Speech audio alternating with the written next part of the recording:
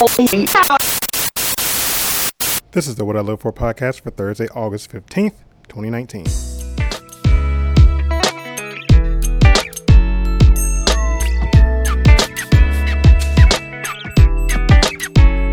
Hello and welcome back to another episode of the What I Live For podcast. And today I have my friend Rachel on. This one was a long time coming. Rachel is one of the most, I don't even have words for what she is.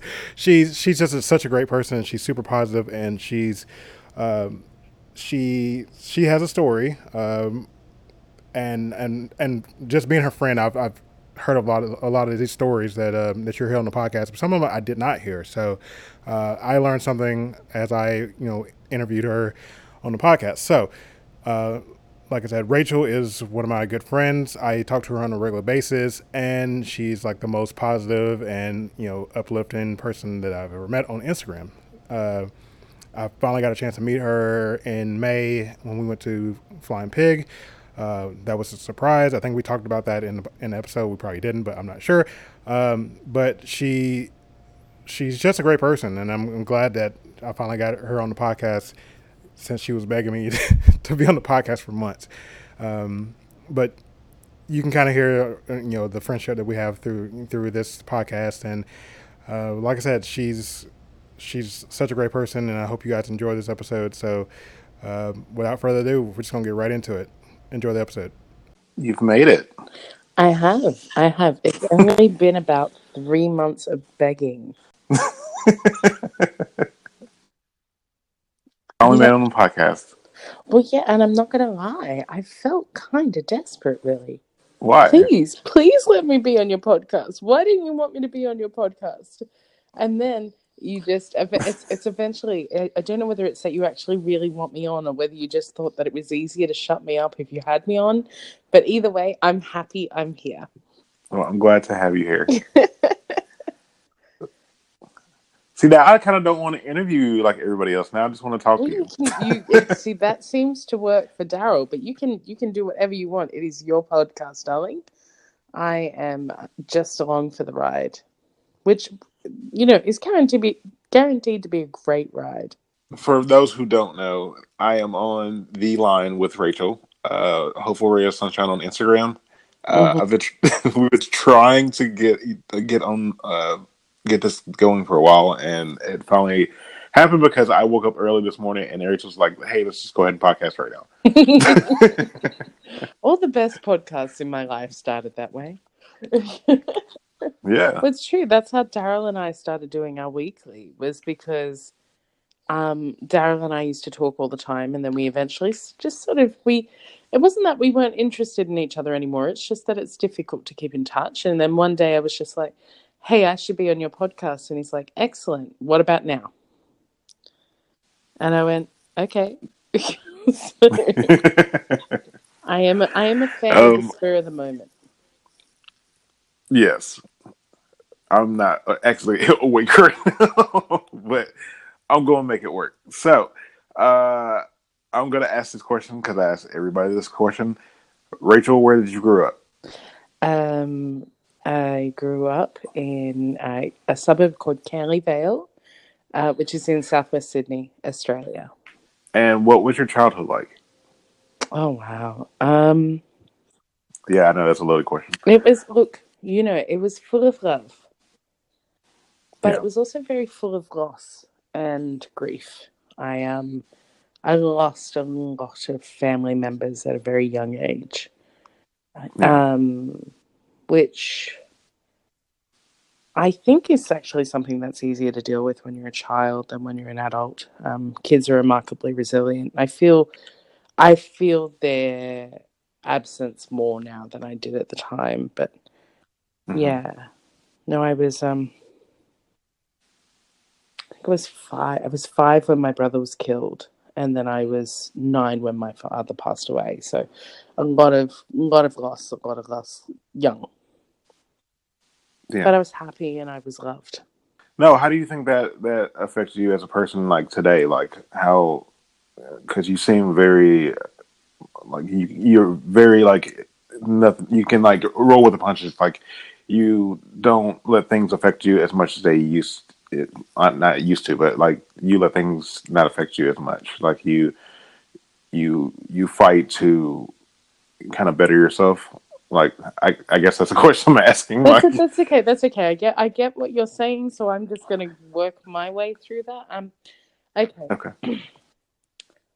I think that it made me very good at telling people how I felt about them. yeah, I think anytime there's somebody in my life that I really care about, there's no doubt that I really care about them. I make that very, very clear. hmm And I think that's something that I learnt young because I did learn that sometimes people don't come home from the hospital, and so sometimes people don't come home.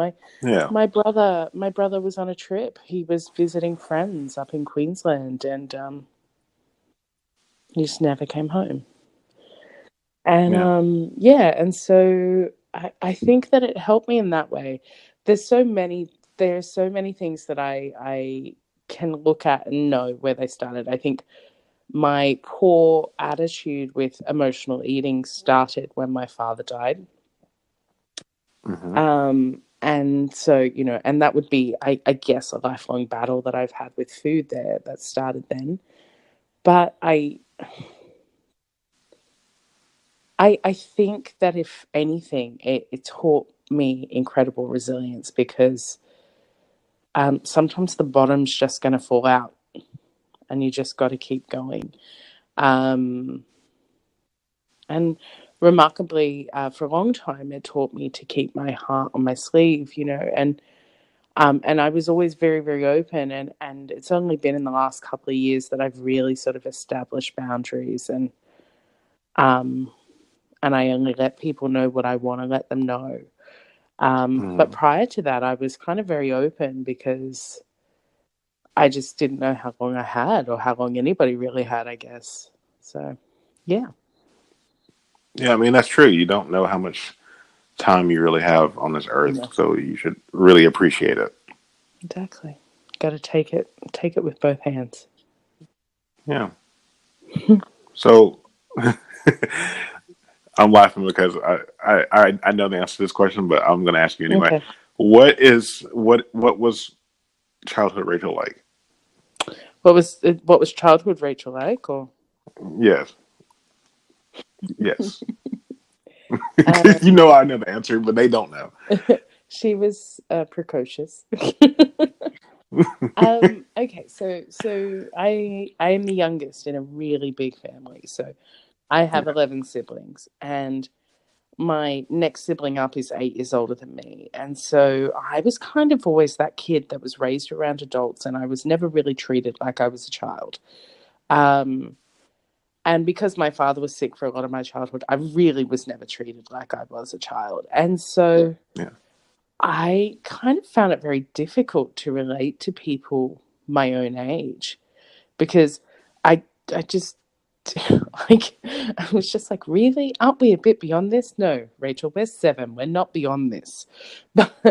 But in my head I felt like I was, and so I became very, very I I got lost very much in a creative kind of world, and I lived vicariously through characters in books and films, and I was a dancer. My life was all about performance and dance, and very vigilant, very dedicated, very uh, goody two shoes.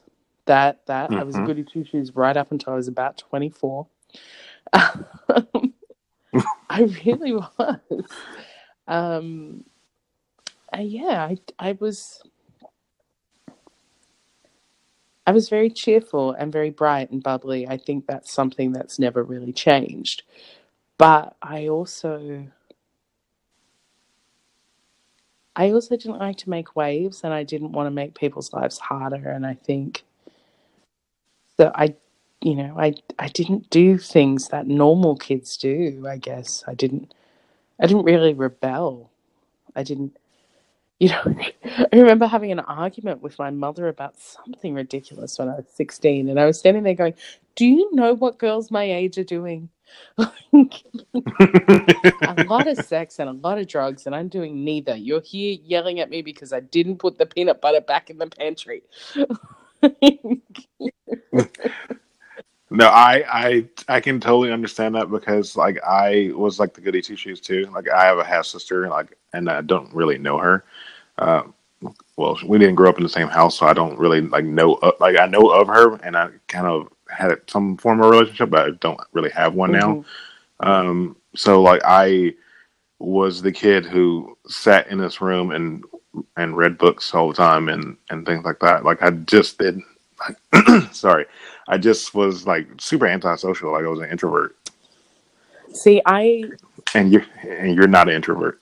you know what? It's funny because in some ways I am. In some ways I'm an extroverted introvert. Like Yeah, I, because I like to be around people, but only when I want to be.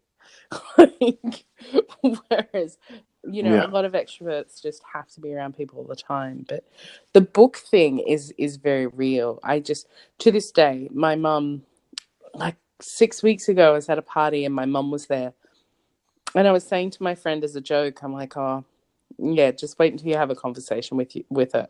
She'll tell you the thing she's most proud of is the fact that I was the first kid to read in kindergarten. And he's like, no. And then 2 minutes later, he came over and he's like, oh my God, do you know you were the first kid to read in kindergarten? I'm like, yep.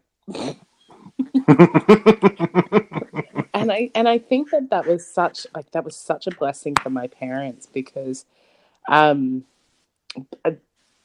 we didn't have a lot of money, and so books were a reward, books were a gift, but they were also a yeah, way to keep me quiet. yeah. And there I would be, that kid sitting in the corner of the room while my dad was having chemotherapy, and I'd just be lost in a book. And that was, and it was sort of, it was like a cycle. It was Rachel's getting a book because she's well behaved, but the book is going to make her well behaved. And yeah, I just, oh my gosh, absorbed books. I think I was in fourth grade with a ninth grade reading level. Like it was Wow. crazy. It was what I could and did read that I then had to go Now, back and reread as an adult because I didn't really grasp it. But yeah. yeah. What did you read then? Oh my gosh. Or if you can think of stuff, I Oh, know I'm putting you on the spot. no, it's okay. Okay, so I can remember being 6. The first novel that I read the whole way through was The Babysitter's Club, Christie's Big Idea. And those books were sort of aimed at girls that were, I think, 10 or 11. That was the first book that I Mhm. read the whole way through. By the time I was 12, 13, I could recite Shakespeare by heart. Wow. I was reading, even now. That was my one place that I always needed to go, was Stratford upon Avon. Um, I could recite Shakespeare by heart. I was reading Mary Shelley's Frankenstein, and um, I loved the classics. I still love the classics. But I could pretty much read anything that was put in front of me. And understand most of what was put in front of me, and it's really just books, things like Madame Bovary and things like that, things that had a very sort of strong romantic feel to them. Wuthering Heights, I I had to go back and reread them when I was a bit older because as a 10 or 11-year-old, you have no concept of romance or desperation and love. you know, Hmm. 10-year-old Rachel was just hoping that Luke Perry would happen by my house and decide that I was the one for him. Oh my goodness. No. Now I can come back from that. Yeah. So, oh my god, I'm just like some of my words.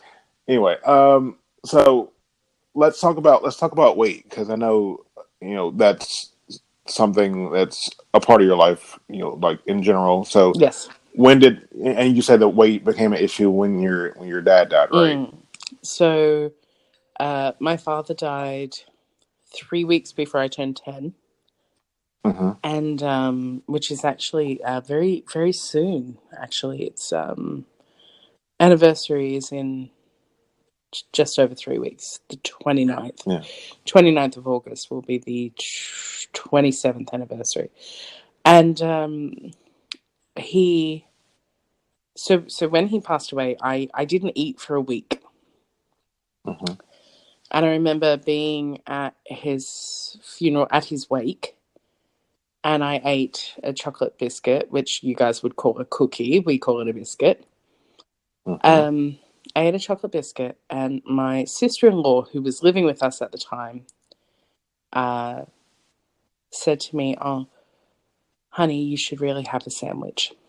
And my sister, who I barely knew because she'd lived in another state my whole life, had a massive fight with my sister-in-law saying her father's just died, she can eat whatever she wants. This is true. And I agree with her. but the truth of it was my sister-in-law was just trying to take care of me, and she knew that I hadn't eaten all week, and she just wanted to make sure I was eating something good for me and not just a chocolate biscuit, basically. And I think when you're a child and your parent dies, people will do whatever they can to make you feel better. Mm-hmm. And for most kids, candy is a part of that, right? That's true. And so it started almost unintentional, and everybody would sort of give extras and treats and things that I'd never really had. We didn't have a lot of money. We never had junk food in our house. We never bought takeaway, but we were all grieving, my mother included, and so the daily diet, I guess, changed a lot. And by the time I was nearly 11, my dancing teacher had told my mother that she was worried about me being able to pass dancing exams because I had gone from I was always, I guess, I was a solid kid. But I went from being a solid kid to being a really, really chubby girl. And I was probably, to be completely honest, I was probably due a growth spurt as well. And my mum did what she thought was the best idea, which was she took me to Weight Watchers. And I'll stand by Weight Watchers. I feel like Weight Watchers is actually something that can really work if you really focus on it. And for me at the time, it was the perfect thing because it was about nourishing my body, and which I did perfectly for a couple of years. To too much of a degree, by the way. I was really, really good at knowing how much fat and calories was in everything, and became very, very controlling over anything that went through my lips. And and I dropped. I dropped. It would have been. I lost 20 kilos, which was 50 pounds. And I also had a growth spurt in that time too. So I went from 5'3" to 5'6". I'm 5'6". Okay, Willie, I'm 5'6". You're taller in real life. Thank you so much, honey. I've been 5'6" since I was 12 years old. I've not grown since I was 12 years old. And and so I dropped it. But food and weight have always been an issue. I was either too heavy or too light. So by 12, there I was, 5'6". I was under 100 pounds. I had gone through puberty, so my body had had these changes, and so literally I was meant to have a woman's body, and there I was in the underweight, borderline very underweight category, and I just kept pushing. And there were people that sort of mentioned to my mum that they were worried. And when I look back at photos, there are certain parts of my body where you don't see. I mean, I'm short-waisted, so I've always been prone to having a look of having a slight stomach. But when you look at my neck, my hands, my face, all of these things were very, very thin. And I was on the swim team at the same time, and my swim coach actually had pulled my mother aside and said, look, I'm really worried about her. And my mum's like, well, why is that? And he's gone, well, we were having M&Ms the other day, he said, and I offered her some and she said no. He's like, and I don't know any 12-year-old that says no to M&Ms. And, and my mum's like, she's just vigilant. She's got goals. And I did have goals. I lived in this world where I wanted to be a ballerina. I did not have a natural dancer's body. And even when I was ridiculously slim, I did not have a body that was built for ballet. And I was doing everything I could to basically be good enough so that people wouldn't notice that. And and to the point where I treated my body so poorly because I would get injured and I would dance on an injury. Okay, Rachel, you've got to take 4 weeks off. 2 days later, I was back at it, and I'm remarkably lucky that I didn't do more damage to myself with it. And then the vigilance went a step further in terms of what was going through my mouth. It was deprivation, and then if I couldn't, which I couldn't always, I viewed that as weak when I couldn't, I would binge and purge and just. And I did that for years. And then somewhere along the line, I got injured when I was 17, and the weight went on so quickly because I was dancing 30, 40 hours a week, and then all of a sudden I wasn't dancing. And I put on a large amount of weight in a really short amount of time. And then I tried to go back to dancing, and I couldn't. I couldn't, because particularly anybody who's ever been a ballerina and has danced on point and on your toes, trust me, you feel a pound. You put on a pound, you feel it. And I had essentially probably put on about 45 pounds. And it was just horrendous, and it hurt, and I couldn't do it. So then I was still binging, but I wasn't purging anymore. And thus began an unhealthy relationship with food. I think that probably started when I was 9, and to be honest, it's still a daily work in progress to make myself, I guess, to have my mind set towards food be the best that it possibly can be, because food was and is an addiction. I still think about it. And it always has been. It's always, it's been an addiction for over 20 years now. It's just whether or not I'm having it. I'm either completely obsessed with not having it or completely obsessed with having it. I've found more balance as time's gone on, but it's still very prevalent. It's very much there. No, I totally agree with you, because I still have that problem too. I've always had problems with food ever since I want to say like 5, maybe. And it's just not, I've just not really 100% come out of that.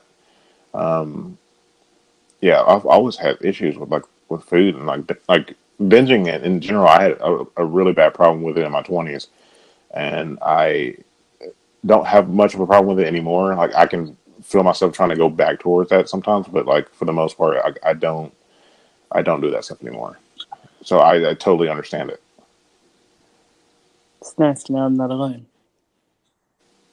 Yeah, I mean, it's not something you can just fix with like a book, or just talk. Like, it's like a process that you have to go through. Like, for me and you, it might be like a lifelong process that we have to deal with. I think so. I think we all have our crosses to bear, and I think everybody has an addictive personality with certain things. And it's quite funny. I see it a lot, particularly with people that have had weight loss surgery and they've lost their weight really fast. Because they have so much restriction that they literally cannot be addicted to food anymore in the same way. They become addicted to shopping, right? because Yeah. we do that. We replace one addiction with another, or they'll become addicted to exercise, or and it's like anything. Too much of a good thing is not a good thing, This is true. depending on what that good thing is. Yeah, I mean, I understand that because with my weight loss thing, I lost 300 pounds, had no clue what to do, and then I started doing other things to kind of feed that addiction. So, like, I totally understand that.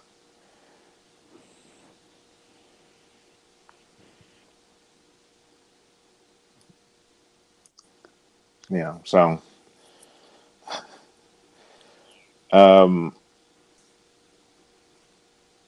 so when did you decide to have the weight loss surgery? Because I know down the line that you had this issue with food and all this stuff, and then I know down the line you end up having weight loss surgery. What was the decision to make to do that? Oh my gosh. It was a very, very long decision. You will see a lot of people that have had weight loss surgery tell you that it's not the easy way out. Now, I get why they say that, because you still have to nourish your body, you still have to exercise, you still have to do all these things. But is weight loss surgery a hell of a lot easier to lose weight in the beginning? It absolutely is. With me, I had been told by doctors for at least 5 years before I did it that it was a good option for me, that it was just a really good way to drop weight and make myself healthier. And I kept saying no. To me, it was a band-aid over a bullet hole. Why am I this big? Why do I have these food problems? Why? And then eventually I got to a point where my weight was so unhealthy that it really didn't matter why. I just needed to get that shit off my body. And and I just realized that I just swore on your podcast and didn't mean to. Sorry. Like Daryl gets F bombs and you get apologies for the S word. Look, you can say whatever you want on this podcast. This is your platform. You can do whatever you want with it. Yeah, and so I had years of that. I had lost weight, I had regained. So I had years and years of this vicious cycle of where I would lose. I'll in my head I'll convert everything to pounds because that's just easier. I'd lose 100 pounds, I'd put on 120. I'd lose 150 pounds, I'd put on 190. And it would just go up and down, up and down, up and down, and so quickly. Like there was no rhyme or reason, and I just kept getting bigger. And then I got very ill and put on about 80 pounds in about 4 months. It all just went on really fast. And I got to that point where I was well over 500 pounds and went, I don't know how to fix this. I don't know how to do this. I don't know what I can do. And I had a client at work who came through and she looked at me and she went, have you ever thought about weight loss surgery? And I went, oh, yeah. I said, I just, I don't know. And she looked at me and she went, because I've had weight loss surgery. I went, okay. And she gave me her card for her surgeon. And she went, look, just, even just make the appointment and have a chat. And I've gone, okay. And I called a few different ones. And none of them would see me at my starting weight, except for the one that she went to. All of the others were like, lose 100 pounds and then come back. Come back in 6 months when you've lost 100 pounds. And when I went in to see him, he just looked at me and he's like, okay. He goes, you have perfect blood pressure and perfect blood sugars. You don't have cholesterol. He's like, I don't even know how any of that's possible. But you don't. He's like, I'm not going to sit here and tell you that you're healthy because your body, your heart is working that hard. But medically speaking, I guess with exception to weight, you are healthy. So, maybe we should just take advantage of the fact that you haven't died yet and do something about that. And And I'm like, oh, a lot of surgeons have turned me down. And he's like, because of the starting weight. They're not looking at all the factors. I'm looking at all the factors.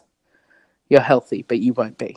If you keep doing this, you won't be. You're going to eat yourself to death. And I'm like, okay. And I think from that moment, it was 3.5 months from that moment to being on the surgical table. Yeah. And I don't regret it.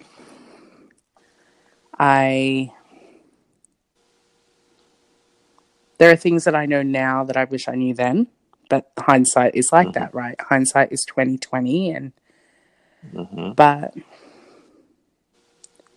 I guess what I've learned is that I've always known about correct portions. I've always known about what foods I should be eating and what foods I shouldn't be eating and how to best balance food.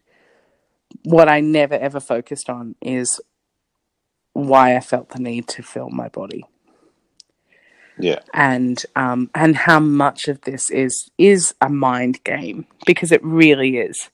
It all is. And that, and this is the part that blows people's minds, right? That you could feel better about how you look physically, and definitely how you look physically naked at 500, I think at my highest I was about 520 pounds.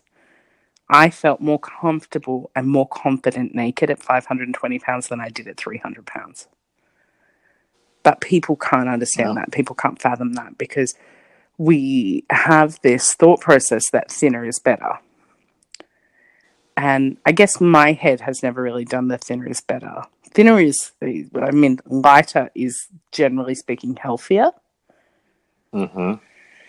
But even when I was skinny, it was never really about how my body looked, other than how I needed it to look for dancing. It wasn't that I felt more beautiful when I was thinner. No, it was about having that body fit what it needed to fit.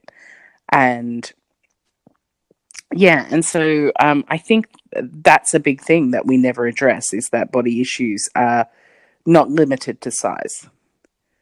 That you can be a size 0 or a size 30 and have the same body issues. You know, and so I think having known that, if I had known that at the time, if I had known how much of a head game it was, I would have. So my surgeon makes it compulsory to see a psychologist twice before you go in for your surgery. But I would have just, I would have gone every week. I would have sorted out what was going on in my head first. Yeah. So yeah, that was how that came about. And I never hid it. I know that there's a lot of people, particularly on Instagram, who are secret sleevers.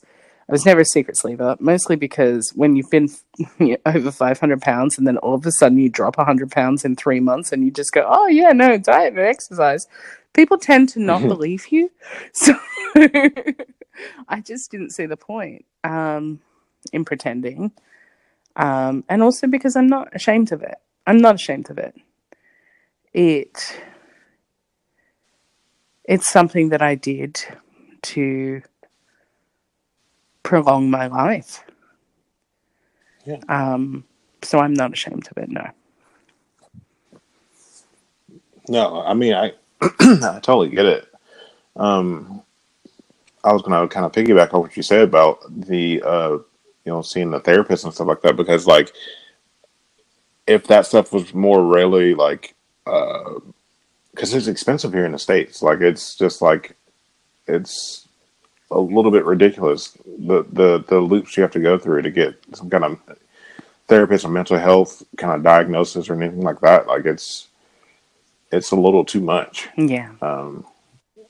And I wish more people had access to that kind of stuff, like to go see a therapist and talk about your food issues, or why do you feel like the need to binge and things like that. Like, and that stuff's just kind of, a lot of people just don't have the money for it just to go do that stuff. And I know there's sliding scales and stuff like that, but it's still like super expensive.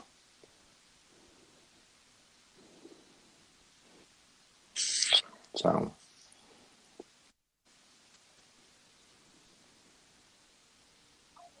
hello. Sorry, you dropped out for a second there. Oh, what's the last thing you heard? No, I heard that people don't have the finances to access the help that they need, basically. Oh, okay. Yeah, it's just I don't know.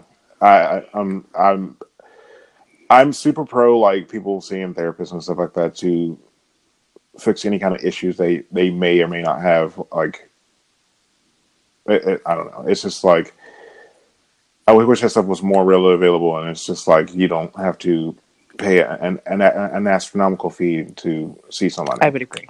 I think that Because, that would be ideal, really. yeah, because there's so many people out there who have those issues and they just don't know how to fix them by themselves, you know, and they can't really afford to. Well, some people can afford to, but like there's a lot of people who cannot afford to go see somebody and talk through their issues and stuff like that. Mm. So. And there's a lot of people. I think there's a lot of people that sort of think that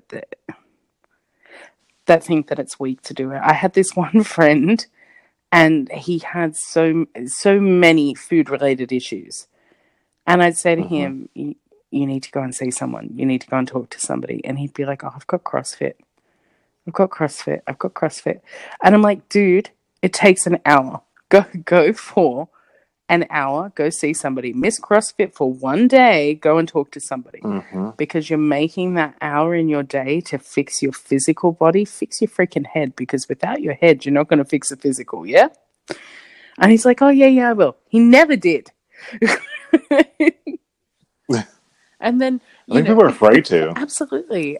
And I absolutely get that, because you never really know what's going to come out, because we are remarkably good at lying to ourselves.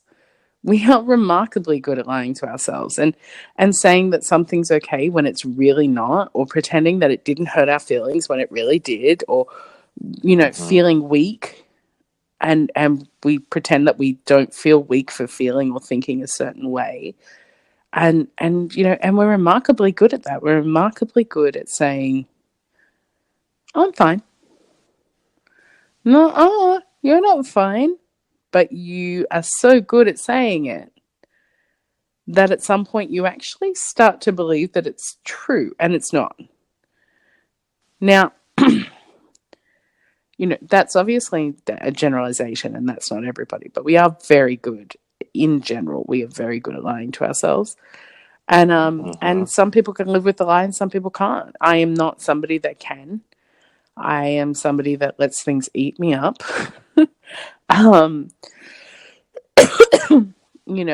And I've often said that everybody has addictions. It's just that mine was evident on the outside of my body. You could see what my addiction was. Yeah.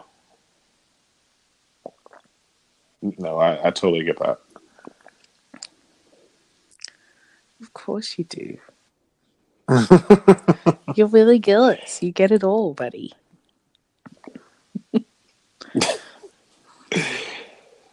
So, I kind of lost my train of thought. Sorry. It's because I'm remarkably adorable. I did distract you. I'm sorry about that. I'm not sorry. I can't help it. Sure.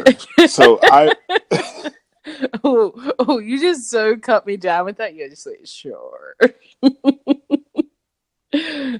Sorry, I interrupted you. You didn't interrupt me. So, I was going to ask you, do you have any kind of like sort of practice like with self-reflection? Like, do you do something like daily, or because I do my gratitude list and stuff like that. So I was wondering if you had something kind of similar. I go through stages where I have different things. I used to do a thing where I had to find find a moment of happiness in every day. Which is probably something that I still do without actually listing it. I love your gratitude lists. They make me want to do them.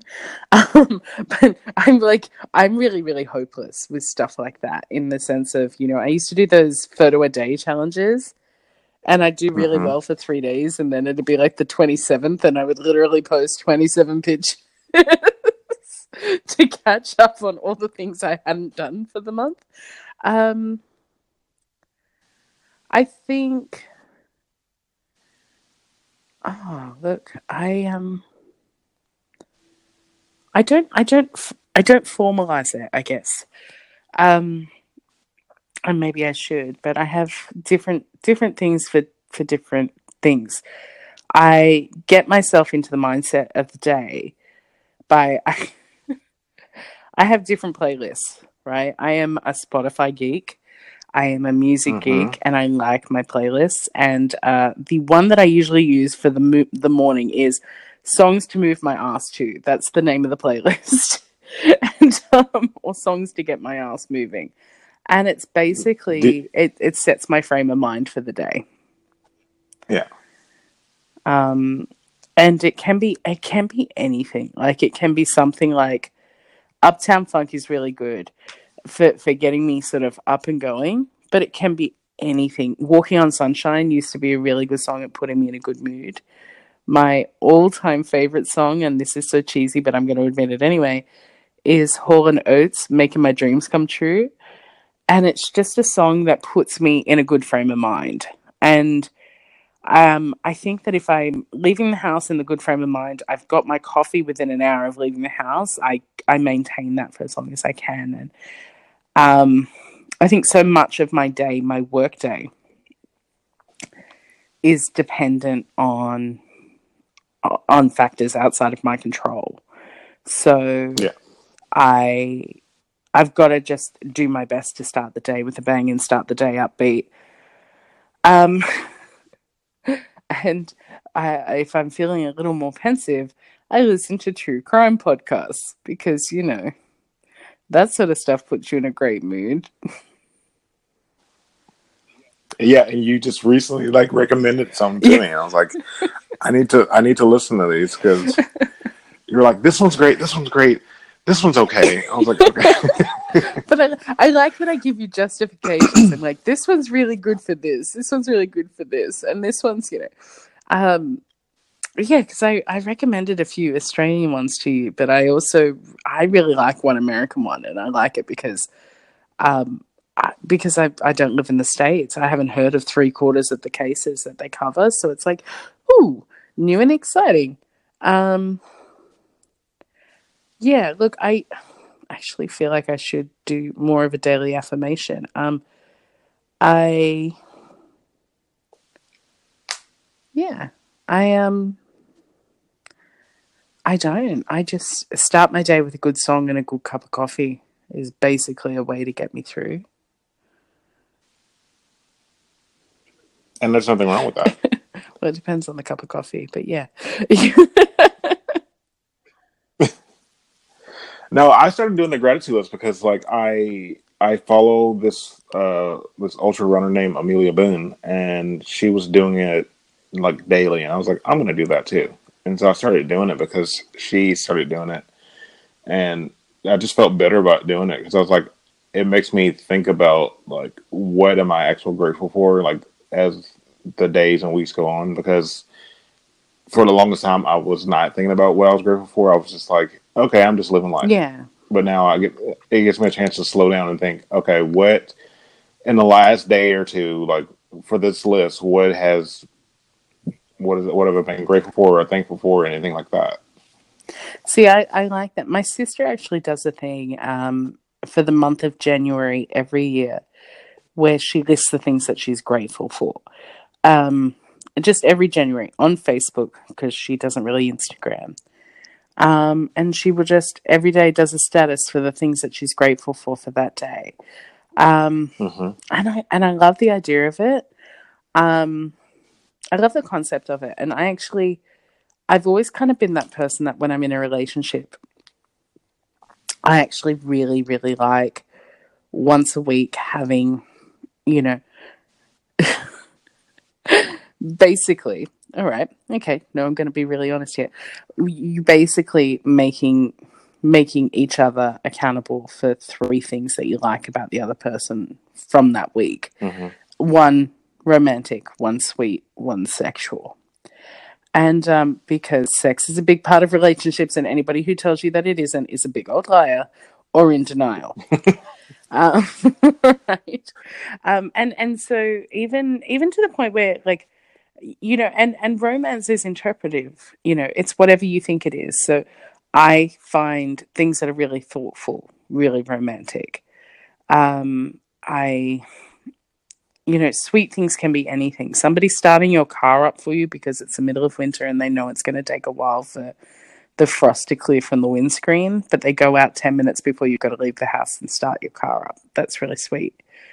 You know, sexual can be anything. It can be like, you know, I really appreciated the view I got this morning when you got out of the shower. Like, and so I think doing stuff like that, like at least once a week, I think we have a tendency to take things for granted. You know, in our day-to-day lives, we're very, very good at finding the negative more so than the positive. And that's not me being like a positivity ninja. I just think that we are more likely and more naturally disposed as human beings to find the negative. You know, you can get 10 compliments, but you'll remember the insult. So I think that forcing yourself to be accountable for the good things in your life is a really, really good thing. And I commend you for it because I look forward to reading your gratitude lists every day. Yeah, and sometimes that stuff's hard. Well, I appreciate that. I just went over your compliment. I appreciate that because I have to do 10 things every day, and like I try to do 10 different things. Like I try not to repeat the same thing back to back. So coming up with 10 things every day is like sometimes it can be hard. I'm like, there would be 20 minutes where I'm like, what am I really grateful for today? Like I need to figure this out. Like I really want to put this. Like I will. Like it will take me 20 minutes just to figure out. Like okay, well, having done list. This podcast with me, I'm completely okay if you want your 10 things to just be Rachel. For today. I get it. Okay. No, but there's been some times where like I'll have a conversation with you like anyway, and like you'll pop up on the gratitude list in some form or fashion, and we have an inside joke because we know like you're talking you were being grateful about me because like I would say something and you're like that's the conversation we just had like 2 hours ago. I was like yeah. So yes, I am grateful for my appearances on your grateful list, your gratitude list. Yeah, I try to change it up. I try to change it up where it's either like just like the straight gratitude list, or I'm talking about people, or I'm talking about like things I'm interested in, like podcasts or stuff like that. Like I try to change it up. I try not to have I'm grateful for my toothbrush. Like I try not to have the same kind of gratitude list. So. Well, because it's making you expand your aspects of the things in your life that you're grateful for. Because I think we're really, really good at finding things that we're grateful for outside of ourselves, in the sense of, I'm really grateful for my friends and my family. Done. Well, no, not done. Why are we grateful for them? What is it that they're bringing to our lives? You know, and more so, what are you grateful for yourself? I have spent the day with my mother today, which is a very, very interesting day, which I will tell you about when we are not recording. And and she was telling me about my dad, and she was telling me about which is funny because she's not one to really talk about my dad much. And we were talking about the week before he passed away, and she was saying how he was so sick because he was having so much treatment. In the end, they'd sort of said to him, the treatment's either going to kill the cancer or it's going to kill you, right? The level of treatment. The chemo was so high. And he couldn't keep anything down. And my father loves seafood. And my mother was there. She said she was there. He was in the bathtub because it was the only place where his body was sort of, he could feel okay, which actually rings really true because with me, that's like the bath is my happy place. and she said that she was literally sitting there and she was peeling prawns. We call them prawns. I don't know whether you guys I think you guys call them shrimp. She was peeling prawns and feeding him prawns while he was in the bathtub, and he ate them. And she's like, and I like to think that those prawns kept him alive for another week. And I'm like, no, Mum. The stubbornness and the sheer belief that he was never going to die kept him alive for another week. But the prawns were probably really yum too, right? And yeah, and I think that we sort of we take away from the things that we bring into this world. You know that my both of my parents are incredibly stubborn. And I think we have this belief that stubbornness is actually a really negative trait. And sometimes it is. But was it not for stubbornness, some of the greatest surgeons in the world wouldn't have discovered the things that they've done, or the scientists, or the thinkers, or the writers, or the journalists that had a hunch about a story that then formed, you know? And I sort of go, well, I've always sort of... I've always been like, oh, stubbornness, self-righteousness, cynicism. Thanks, Mum and Dad. But these are things that have made me more resilient. My stubbornness is actually very much linked with my resilience, because no freaking way am I going to let somebody else keep me down. You know, you knock me down, I'll get back up. You know, sometimes slower, and you know, sometimes with the use of something, because I'm really, really clumsy, and if I'm on the ground and I'm trying to get back up, that's just going to be disastrous. But these are things that we sort of view in a negative light, and I think that there's positivity. There's positive aspects to all the negative aspects. You know, that it's all about balance, and so what I love about your gratitude lists is that quite often you have things in there about yourself that you're grateful for. And I don't even know whether you're aware that you're doing it in the ways that you're wording it, you know, trying new things, taking steps, you know, finding the good. And these are all things that you are actually doing for yourself. You're not finding your happiness in other people or in other things. You're finding the happiness that you have within yourself and how that applies to the things around you. And I just think that's a really, really admirable and incredible thing that you're doing there. So cheers to you, my friend.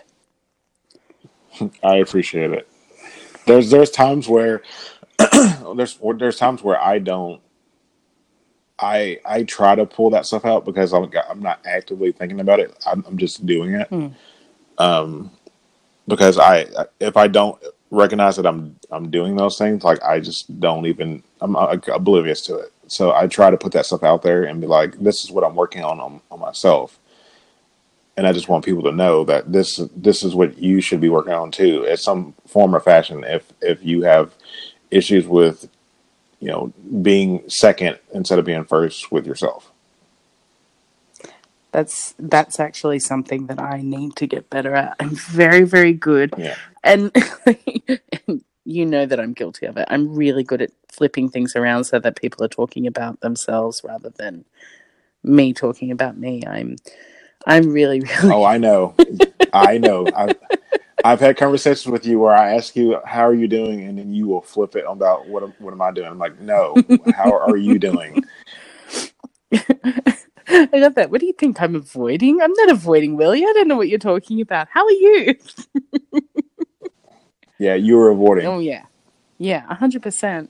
And I called you out on yes. it.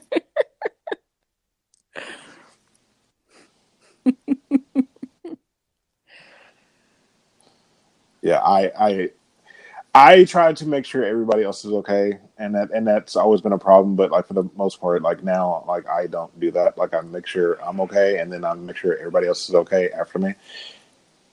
So I think there needs to be balance, because I think I think people that something that I found in common with a lot of people that have had weight problems is that we're very, very good at being people pleasers. We're very, very good at making sure other people are okay. And we're very, very good at putting ourselves second in a lot of ways.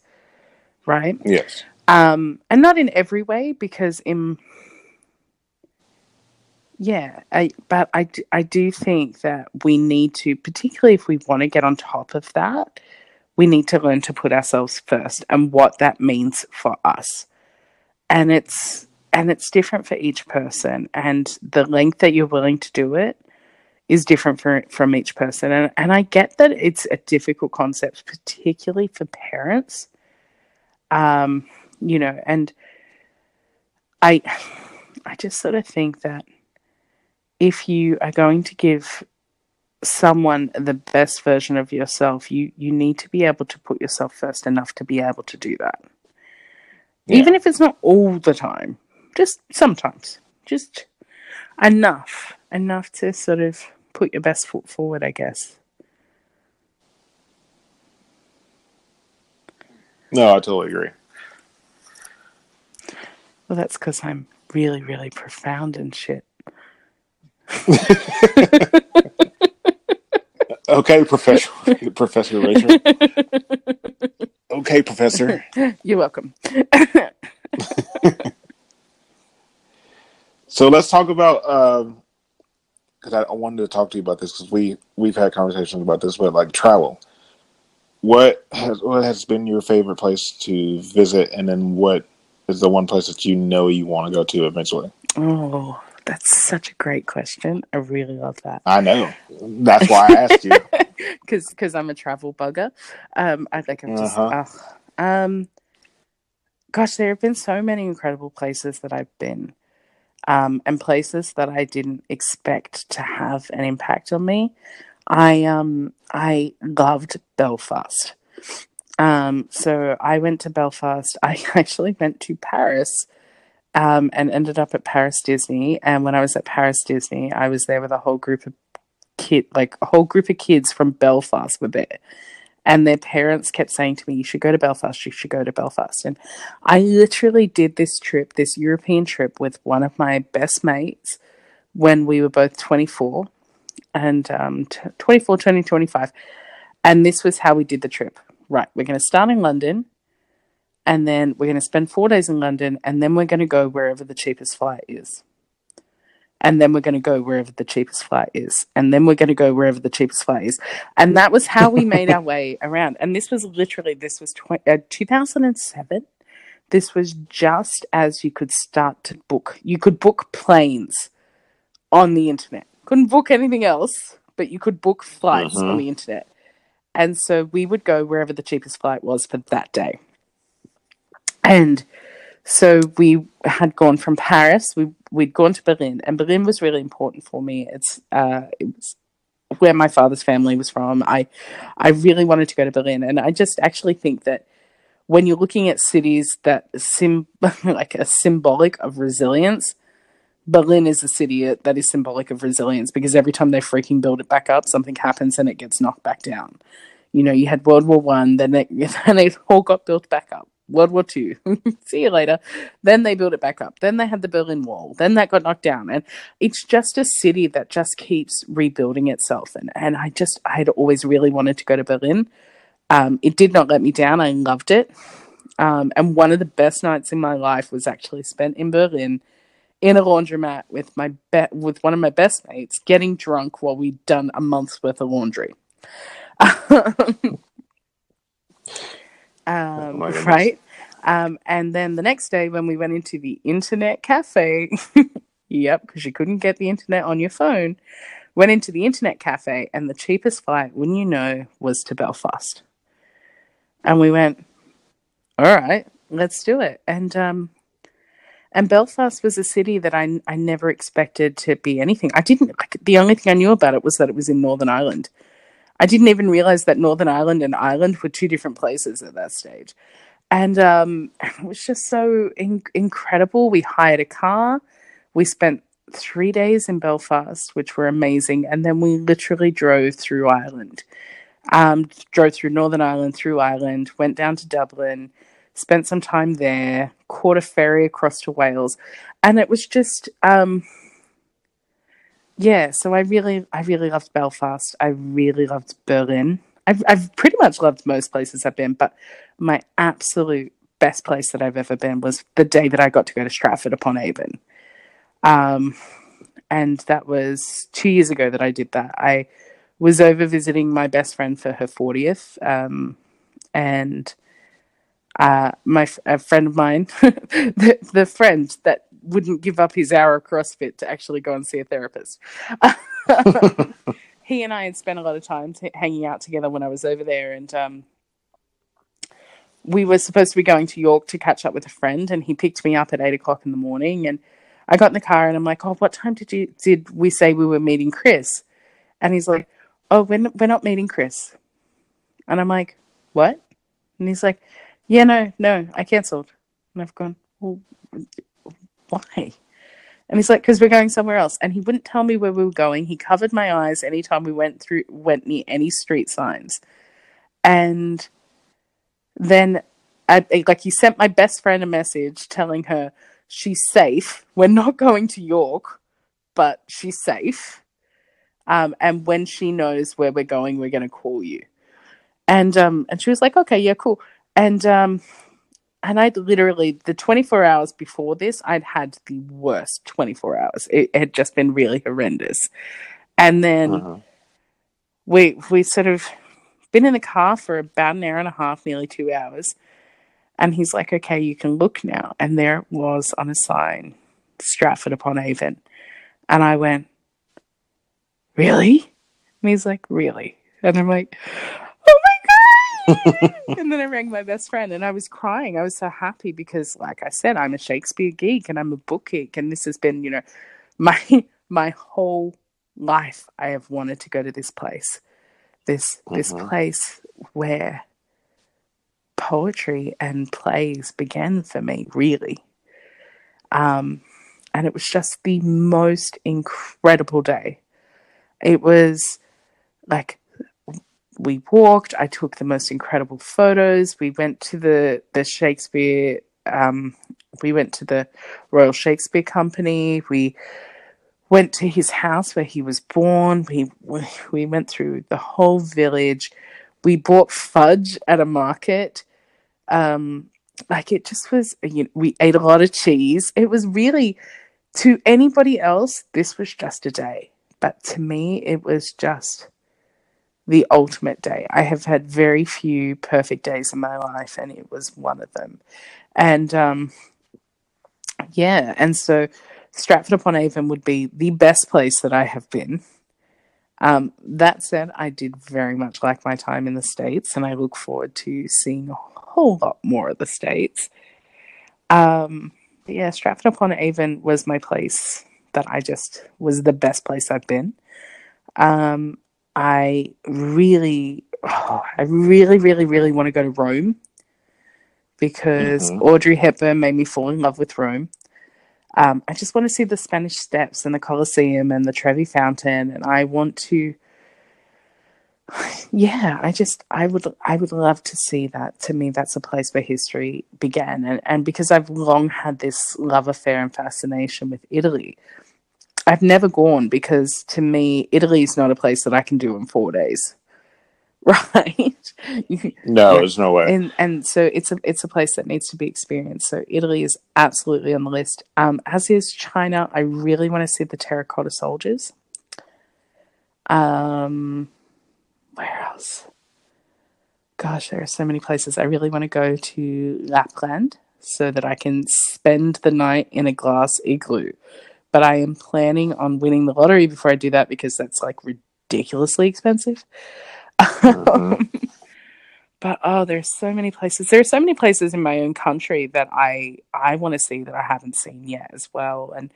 And so with this new role that I'm doing through work, there's a lot of travel involved, and it's going to parts of the country that I haven't seen. So that's exciting. But oh my gosh, there's so many places I want to go. Like, yes.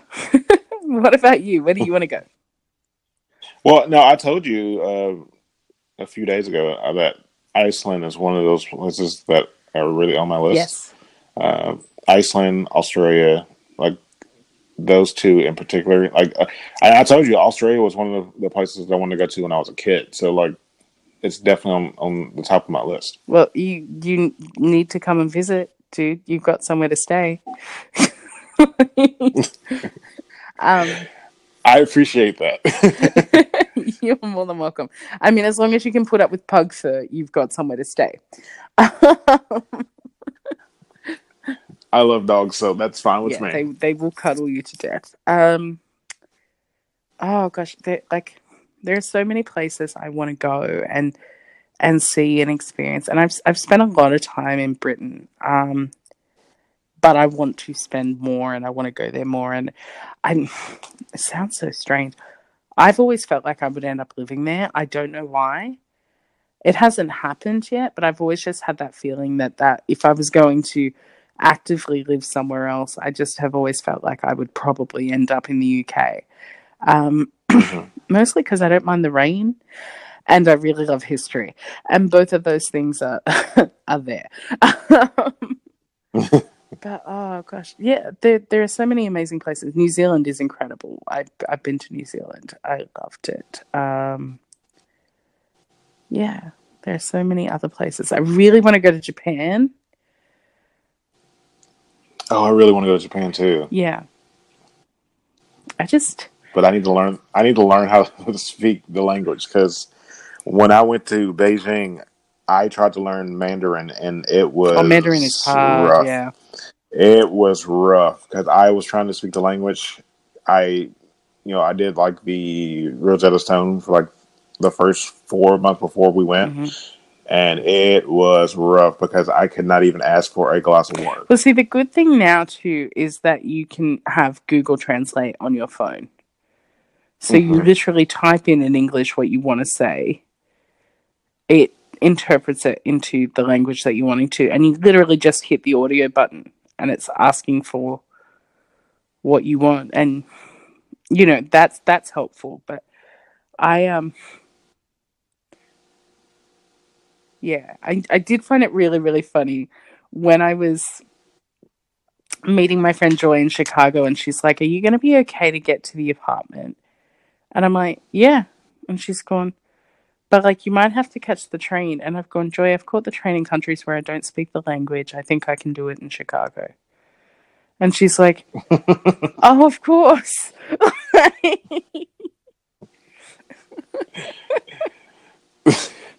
But She thought it was a foreign country. Yeah. And then in the end, my flight got in so late that I Ubered.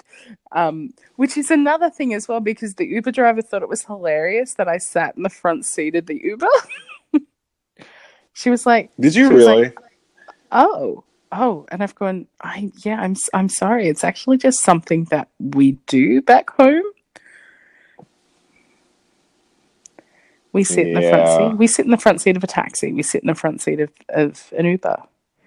We treat the driver more like they're a mate or a friend that we just happen to be paying to drive us somewhere. It's not really a class system. I find it, like it feels like it's a class system when you're sitting in the back seat.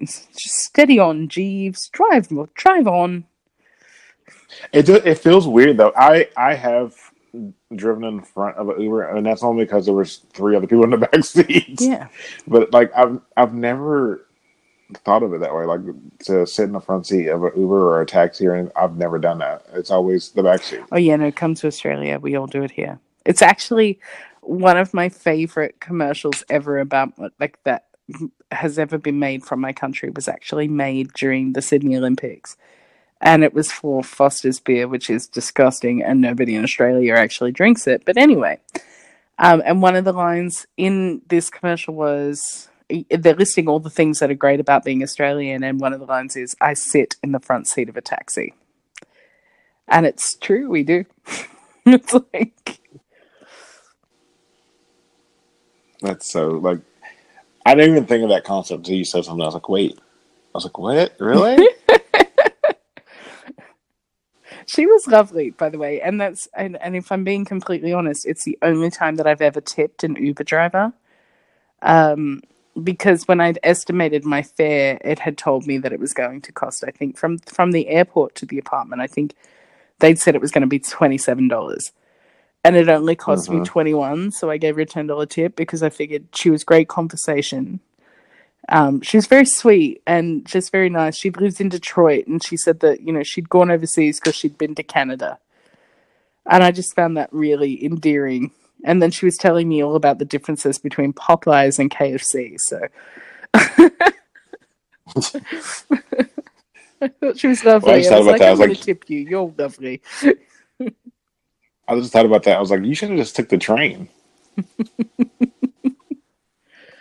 Because I take the train when I went to Chicago, so I enjoy the train because you get to see a lot of the city. Well, yeah, I mean, I caught the L during the day, but it was because my flight got in just before midnight. There was no train. And it was snowing. It had snowed. There was 6 inches of snow on the runway when I got in. And there I was wearing flip-flops because it was meant to be summer. Or close to summer. Spring. This is true.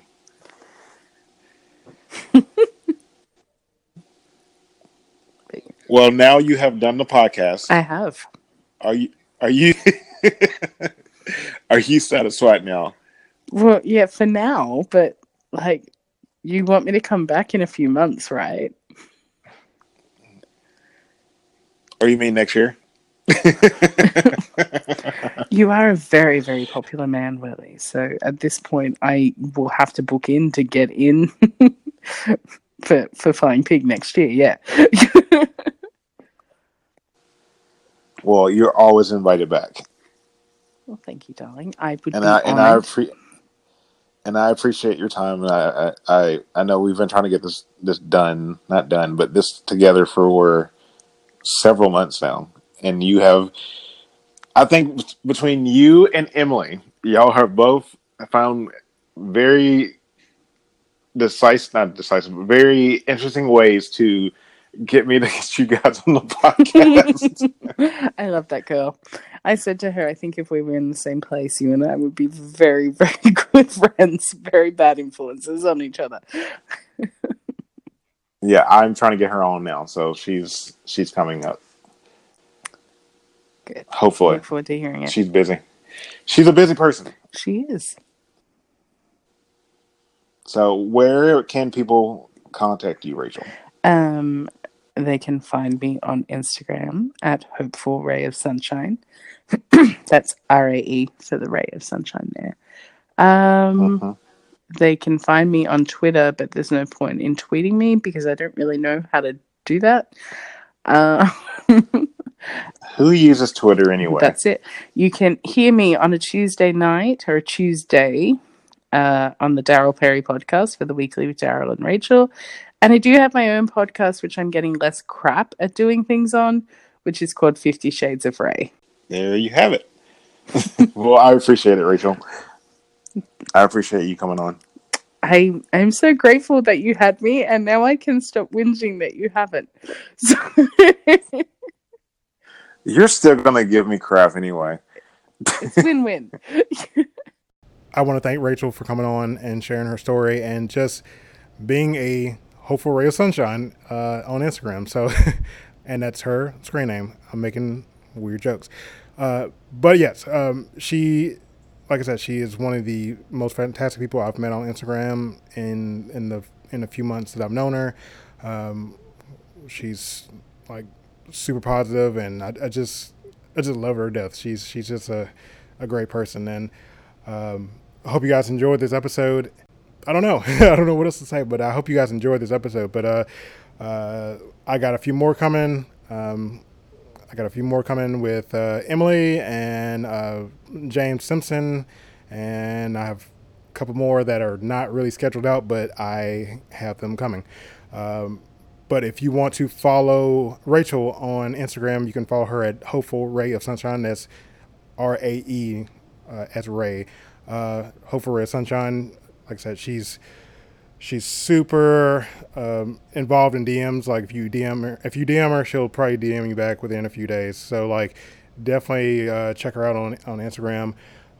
If you want to follow me on Instagram, you can follow me at Willie Gillis. and I'm going to stop rambling and get off of here. But I hope you guys have a good day. I hope you guys enjoyed the episode. There's more coming, and other than that, I will talk to you guys soon.